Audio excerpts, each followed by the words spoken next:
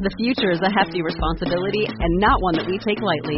But then taking things lightly has never been what Hefty is about. That's why we've created the Hefty Renew program that turns hard-to-recycle plastics into valuable resources like park benches and building materials. To participate, simply fill up an orange Hefty Renew bag with accepted items, tie it up, and drop it in with your regular recycling. That's it. It's that easy. It's time to rethink recycling with Renew. Particular valued resources may vary by geography. More info available at heftyrenew.com. This episode is sponsored by Kindred Bravely. Kindred Bravely came to life in 2015 by Deanne Akerson, a mom of two, when she couldn't find any comfortable and functional pajamas while nursing her second son. So she decided to design her own line.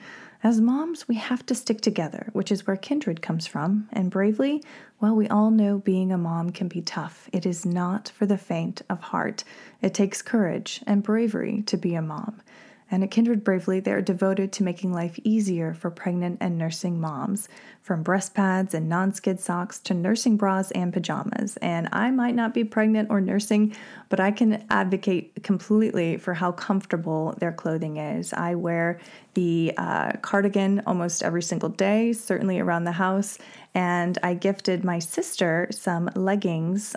She is pregnant with her third child, and she is absolutely over the moon for them. She wants me to get her some more. So you can get your own and save while you do by using my code UNSTRESS20 to save 20% off your purchase at kindredbravely.com.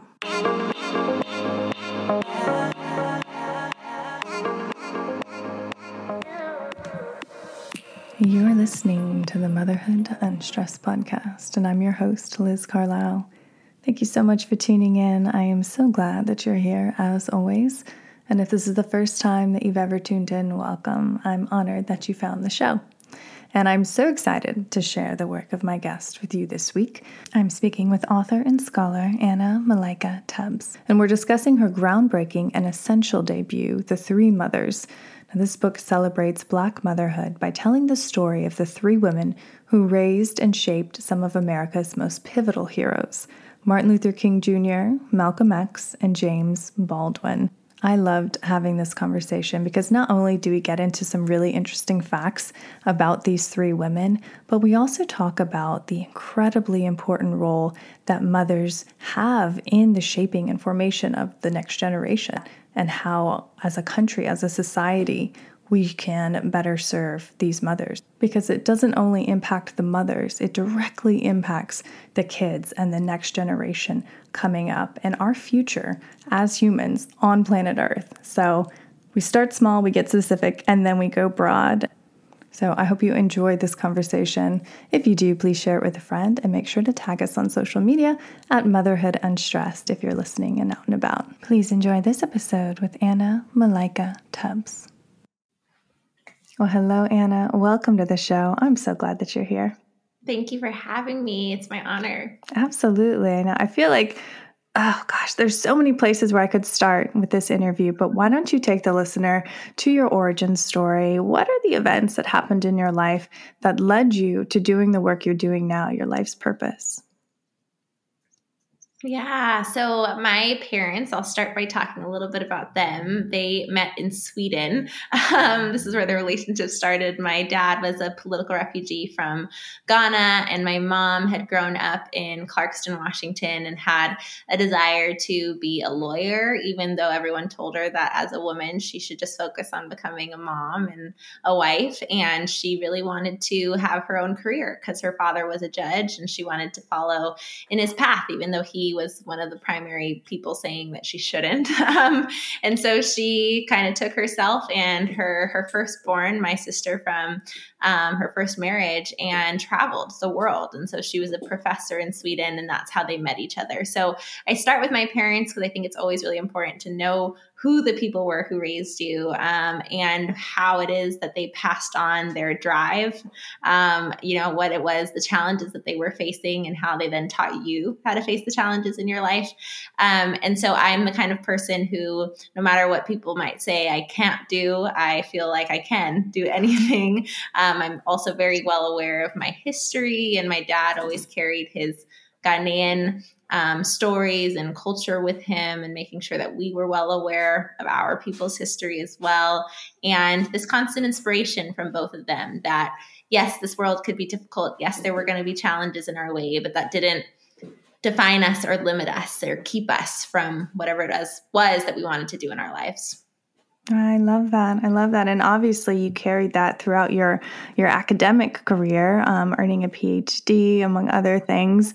And it led you to writing a really incredible book that was on the New York Times bestseller list, I think, for over 4 weeks, which is amazing, an amazing feat in itself.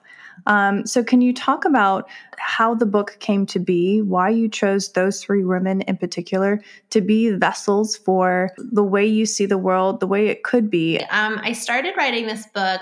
It's the same as my dissertation for my PhD. So I started my PhD in 2017, and I was really inspired by Margot Lee Shetterly's research for Hidden Figures, this incredible book that went on to become this amazing movie. And I was inspired because I left the story and the film feeling very angered. This was the first time I'd heard these women's stories. And it was clear to me that erasure of them was very intentional. It wasn't a mistake. It's not like somebody said, oops, we forgot to tell you that Black women were behind this all along, that they were the brains behind space calculations. But instead, Black women do not fit our kind of hegemonic notion of who the leaders and heroes of our stories are. And therefore, we're going to kind of erase them and hide them under the rug. So I said, I'm going to be somebody who finds other hidden figures. And I paired that with my passion for speaking about motherhood. I wasn't a mom yet myself, but my mom always spoke about the importance of women and mothers and this very critical role they were playing for societies around the world. And that if countries respected mothers, then that country would do well. If they didn't, that country would not do well. This was kind of her theory that everything could relate back to the treatment of motherhood. So I was going to do something on hidden figures, Black women who had been erased, but also something with motherhood. And I decided on these 3 because I wanted the largest audience possible really to come to a book about Black women and Black mothers who had been forgotten and hidden. And so I was really strategic about thinking of who we all are always excited to hear more about, conversations that we come back to every year, and we probably will continue to do so. So, of course, the Civil Rights Movement. I knew more people would pick up the book if the names MLK Jr. and Malcolm X were on there. And then I thought, okay, this will bring the largest audience possible to this celebration of Black motherhood and Black womanhood. I then discovered that Alberta King, MLK Jr.'s mother, Bertis Baldwin, James Baldwin's mother, and Louise Little, Malcolm X's mother, were all born within 6 years of each other. And their famous sons were all born within 5 years of each other. So that allowed me to bring these 3 incredibly different stories and beautifully rich in their diversity from each other, stories together in time without reducing their identity, without putting them into boxes or categories, but instead exploring their differences and their experiences through chronology. So the chapters progress through 10 years of their lives and 10 years of American history also, that you're now going to see from their perspective. So did anything when you were doing all of your research, pulling all of the data together for the dissertation, for the book, did anything surprise you? The biggest surprise for me when I went into writing it, I just was interested in telling these women's stories in their own right. So I wasn't necessarily seeking the direct connection to the son's works or anything like that. But what surprised me over and over again was that it was such an obvious connection between the mothers long before their sons are even thoughts in their minds and what their sons go off to become famous for. And so just some examples, imagine me being one of the first people to ever study these women, and I'm finding pieces of the puzzle wherever I possibly can, and I'm interviewing local historians, and I'm sifting through piles and piles of archives in different museums, et cetera, and I'm pulling out these little pieces of information where, for instance, one of James Baldwin's principals at one point said that he clearly inherited his writing talent from his mother solely based off of the letters that she would write to excuse his absences. That's something that we all should have known, that even a principal at his school, a letter that basically just said, my son's sick and he's not going to make it today, she would use this opportunity to show that she was a writer herself. And this is where her son was learning how to write so beautifully. So that's just a little moment where I, all day long have been researching, trying to find some evidence of her. And someone has told us already it's because of her that he could do this. Then we think about, there's a lot of examples, but I'm just going to give one for each. With Malcolm X, when he's considering joining the Nation of Islam, he writes a letter to his brother where he says, all of our accomplishments are our mom's, and mom is the first person to have taught us these same lessons so many years ago. So you then understand that him converting to the nation is not a brand new ideology for him. It's actually something that he feels is a return to what his mother taught him growing up. Again, we all should have known that. That was such a surprise for me that the sons were making those connections themselves. And then with MLK Jr., the fact that we've for so long said that he inherited the church, Ebenezer Baptist Church, from his father, when in reality it was actually his mother's parents, so his maternal grandparents, who established Ebenezer Baptist Church, that she inherited it from her parents, that when she got married, her husband moved in with her because her family was the more influential one, and she had a bachelor's degree and a teaching certificate. So these are all the things that I'm constantly picking up and discovering and feeling shocked over and over again that this wasn't already a part of our shared understanding. Yeah. And going back to kind of the crux of your argument about this erasure, like that word really stuck with me. I mean, it was almost kind of like a shock. Why do you think that has happened over the years? Why do you think that continues to happen in a lot of cases? Yeah, it's so funny because this is the subject of my next book, actually, because I was asked this question a lot. And of course, we all are wondering, if we now know how incredible these women were and how influential and how inextricable they are from their sons' stories, how were they erased? Why did this happen? And it's a hard thing to answer in one question, and that's why I'm going to write a whole book about it. But to summarize the premise of it, it's this notion of patriarchy and the system of patriarchy and the way it intersects with racism and many other isms. It makes it so that certain lives are devalued, that the further you are from being a white cisgendered man, the less we care about your life, the less we support that life, the less we protect it. And then posthumously, it's the less that we keep record of that life. We don't care to keep these stories alive. We think about it I think about it as a puzzle that we've allowed to fall apart, that we kind of leave pieces some places pieces get thrown in the fire or chewed on by a dog, etc. Because if we don't value that life while you were alive, we certainly don't value it once you're no longer here on this earth. And so I want to really make that clear and visible to everybody, that it shouldn't actually be that surprising that they were erased, because it's how the system was built to work. And a system that is actually very tangible. There are laws that were written to suppress and erase women, and very specifically women of color. And we even see it now with a lot of our discussions around what stories we are and are not allowed to tell in schools, etc. So the system is very strategic. And this is just one symptom. The erasure of their stories is just one symptom amongst countless symptoms of the system. Yeah. I mean, you said that so beautifully. And I think, even just having this conversation and bringing it to the forefront and putting it into people's awareness, it does start to create a shift. But that's only, in that initial perspective. But I think that can still be powerful. It's changing that perspective that you've touched on. What can we do as a society? I know that's a big question, but what little things can we start to do besides, just having conversations like this to begin to tilt the scale away really from a patriarchal system? Yeah, I actually think storytelling is huge, and it may feel like these kind of small moments where it's a conversation here and there, but especially when it starts to be on this larger scale of, I even think about how many people have read the book, something that like your work takes on a life of its own. And as you mentioned, 4 weeks on the New York Times bestseller list, that people are reading these stories, recommending it to someone else. And it's not just so that we can know the names, Alberta King, Berta Spaldwin, Louise Little. That's a huge part of the goal as well. We want to be able to make these household names, people know them, but also so that we experience that sense, that same shock that I felt.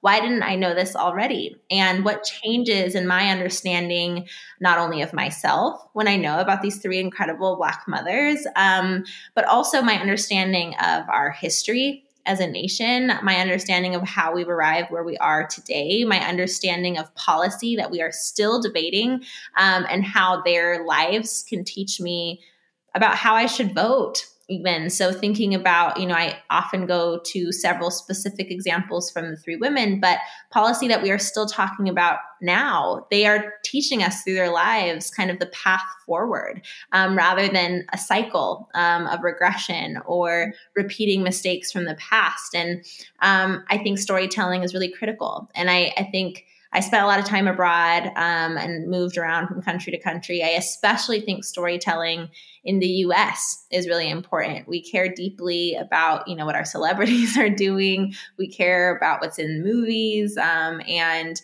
magazines, et cetera. So to have a book like mine receive as much attention as it did, that's not to toot my own horn, but more so to say, these are the stories that people want to hear because we're looking for that guidance for how to move forward. And I think when we look, for instance, with Alberta King, as I mentioned, she had a bachelor's degree, a teaching certificate. She was on her way to become an educator. But at the time, there was a law that stated that married women could not teach and could not work in several different positions. And so she was pushed out of her job, even though she was well qualified to do it, simply because of a patriarchal law. And we don't have that law in existence anymore, but we still see many examples of women being pushed out of their jobs, whether or not they choose to have children.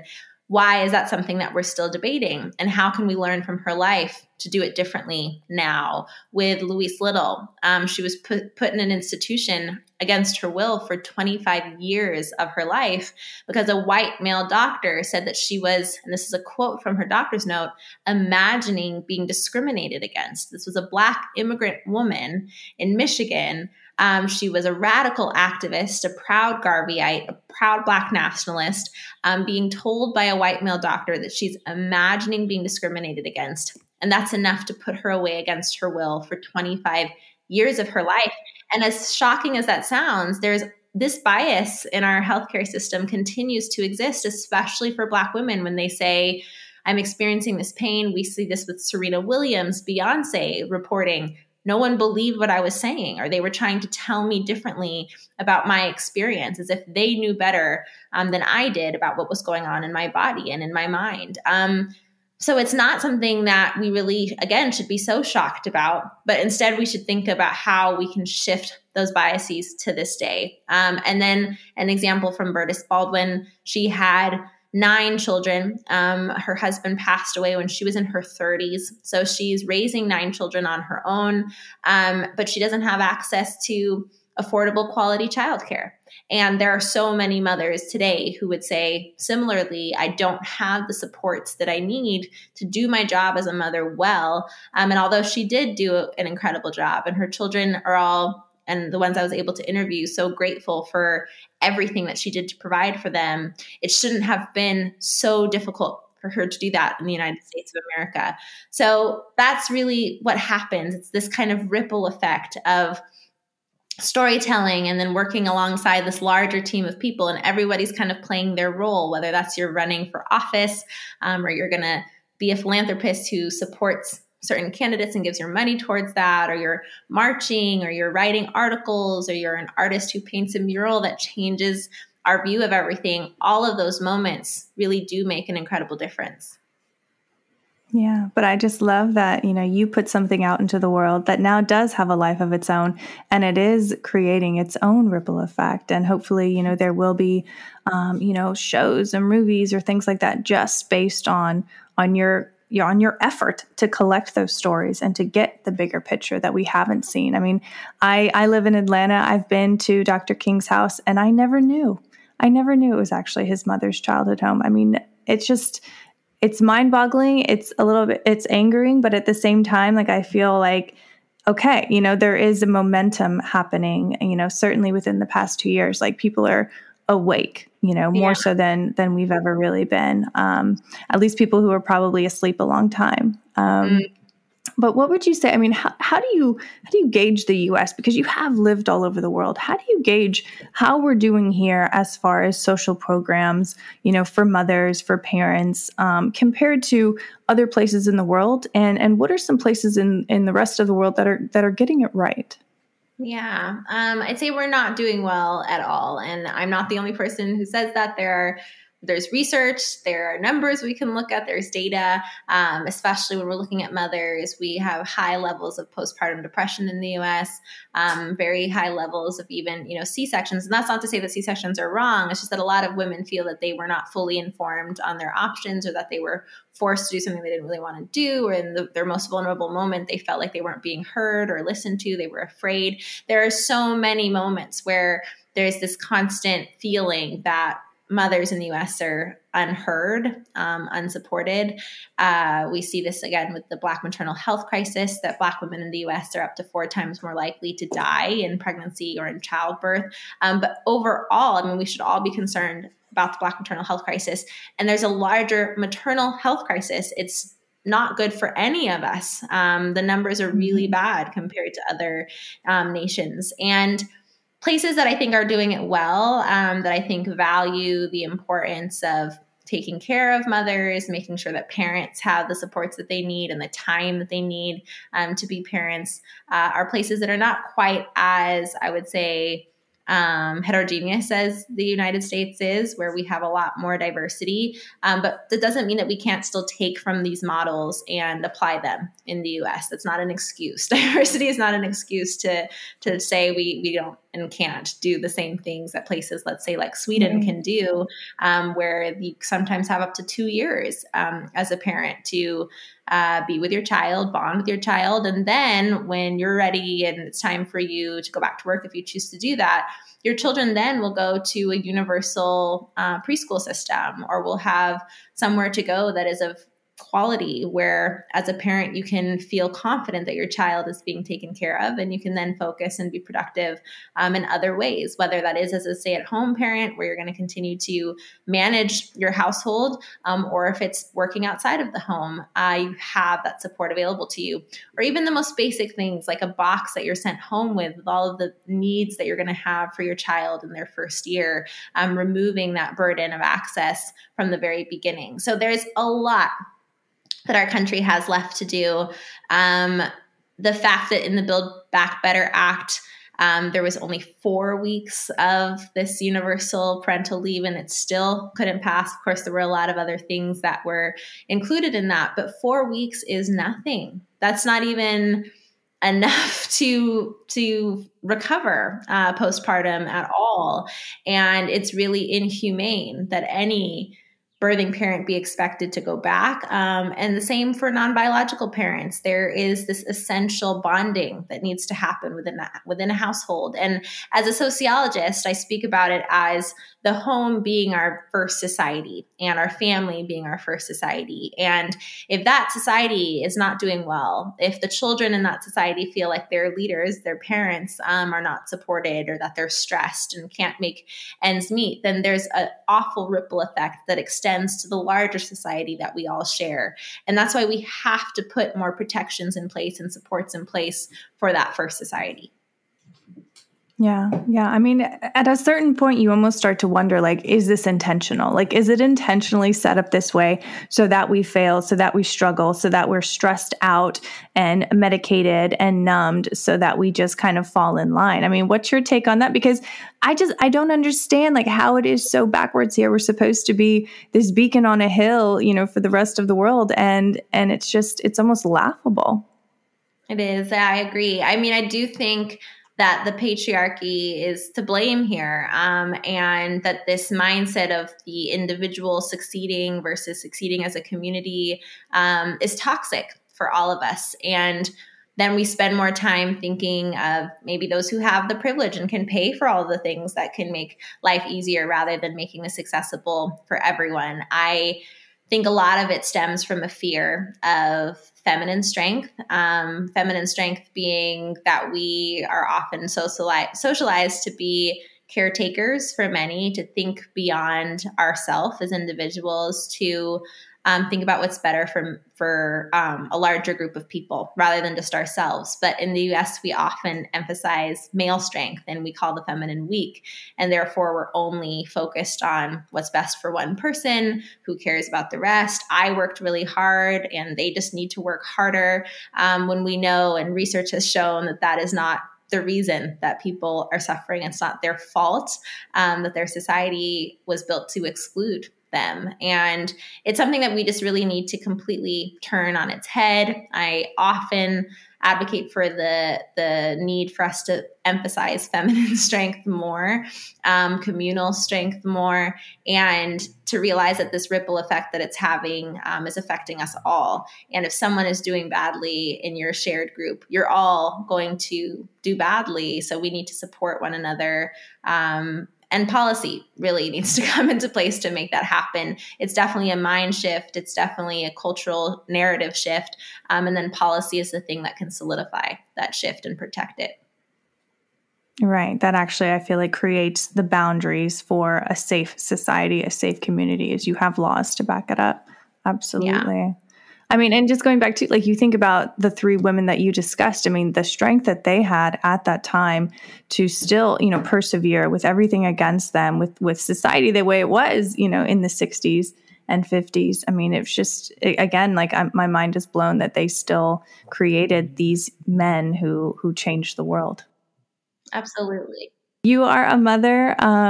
What do you do? I mean, with all your research, I feel like you have this whole academic side, but you can't help but seep into your personal life as well. What have you done to kind of safeguard you and nurture the whole woman, not just the mother in one side and then the academic on the other? What do you do to feel whole and nurtured yourself? Yeah, it's interesting because my motherhood and the way in which I mother my children is so linked to the research that I've done for not only this book, but also the dissertation, where I'm so well aware of a historic attack on mothering and on the strength of women and how strategic it is to rob that sense of power from us. And so as a mother and who's well aware of those attacks and who is constantly trying to fight that, I am very confident in my approach to mothering. I have a lot of grace for myself. I know I'm a human being. I know that supports are not things that are,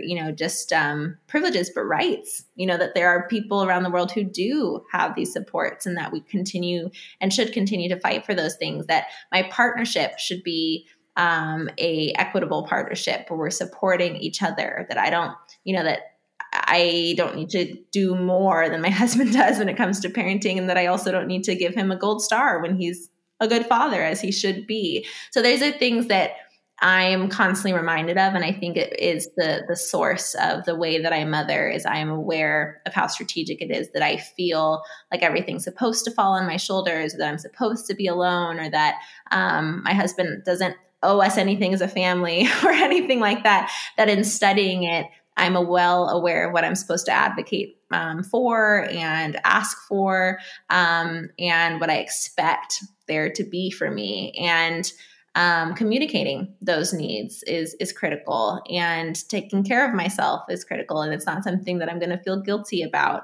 So I think when you're aware of why these feelings start to creep into our mind, feelings of fear or feeling of lack of confidence or feeling like you're going to be blamed if anything's going to go wrong, or even, down to the smallest things, like if my child's hair is not done, everyone's going to be wondering where their mom was, etc. I know all of this from a historic and sociological perspective, and I know how to respond, and also what to tell myself, and the voice that I have in my own head of, you are a great mother, and you're doing an amazing job, and you're doing the best that you can with what's available to you. And you're continuing to advocate for the supports that not only you should have, but that other people should have. I come from a space of privilege where we can afford to have an amazing nanny, where we can afford to work with doulas both times that I gave birth to my two children. And I want to make sure that those things are available to everybody, and that more women know to demand that, and more women know to not just trust somebody else's opinion of what you're supposed to do with your own body, and to feel that feminine intuition and trust the power and the strength of that. Oh, I love that. You are preaching to the choir. I mean, I did 2 water births with my 2, like had a doula.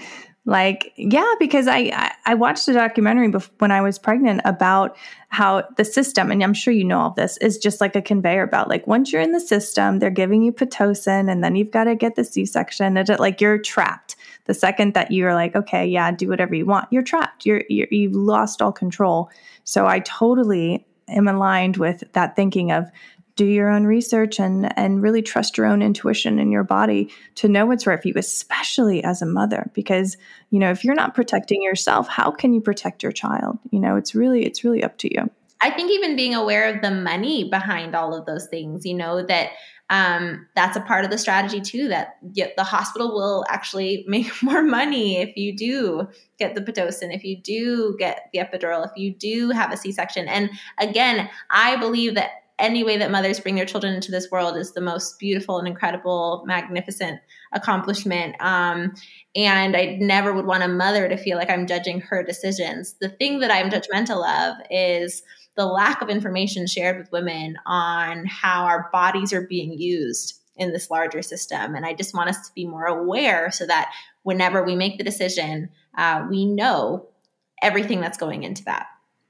Absolutely. Absolutely. So if there were one final message, I feel like we could just end on that, but we want to tie everything back together. If there were one final message that you would like to leave with the listener on the 3 mothers, or on, the body of your work at large, and where you want it to go next, what would that be?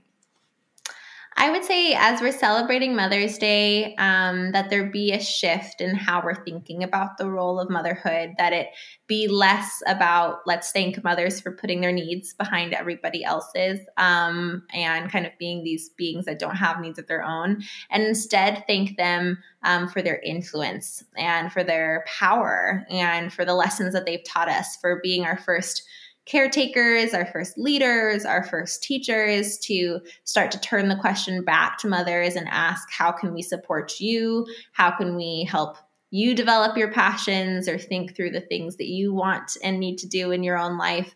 To see mothers as the human beings that we are is really critical. So as we're celebrating Mother's Day for years and years to come, that we really shift our own approach to the mothers in our lives, and really think about what we can give back to them. And if we're mothers ourselves, to really center ourselves a little bit more. Yeah, because that's everything. I mean, that is how we create the next generation of amazing human beings who are going to propel us forward. So I couldn't be more in agreement. Anna, thank you so much for being on this show. Now, where can our listener find out more about you and get the book? You can follow me on social media, and you can find my handles on my website, AnnaMalaikatubbs.com. Beautiful. And I'm sure you can get the book wherever books are sold. It should not be hard to find. Well, thank you so much. This is such a pleasure. Thank you for the work that you're doing in the world, truly. You too. Thank you so much for having me. You have been listening to the Motherhood Unstressed podcast. Please remember to rate, review, and subscribe to this podcast. Save big money on plant protection supplies, now at Menards. Defend your garden with Triazicide Insect Killer. Its fast-acting formula protects lawns, vegetables, and many other plants. It kills more than 260 insects by contact, above and below ground. Choose from ready to spray, concentrate, or granular. Save big money on Triazicide Insect Killer at Menards. And check out our weekly flyer on Menards.com for all the great deals happening now. Save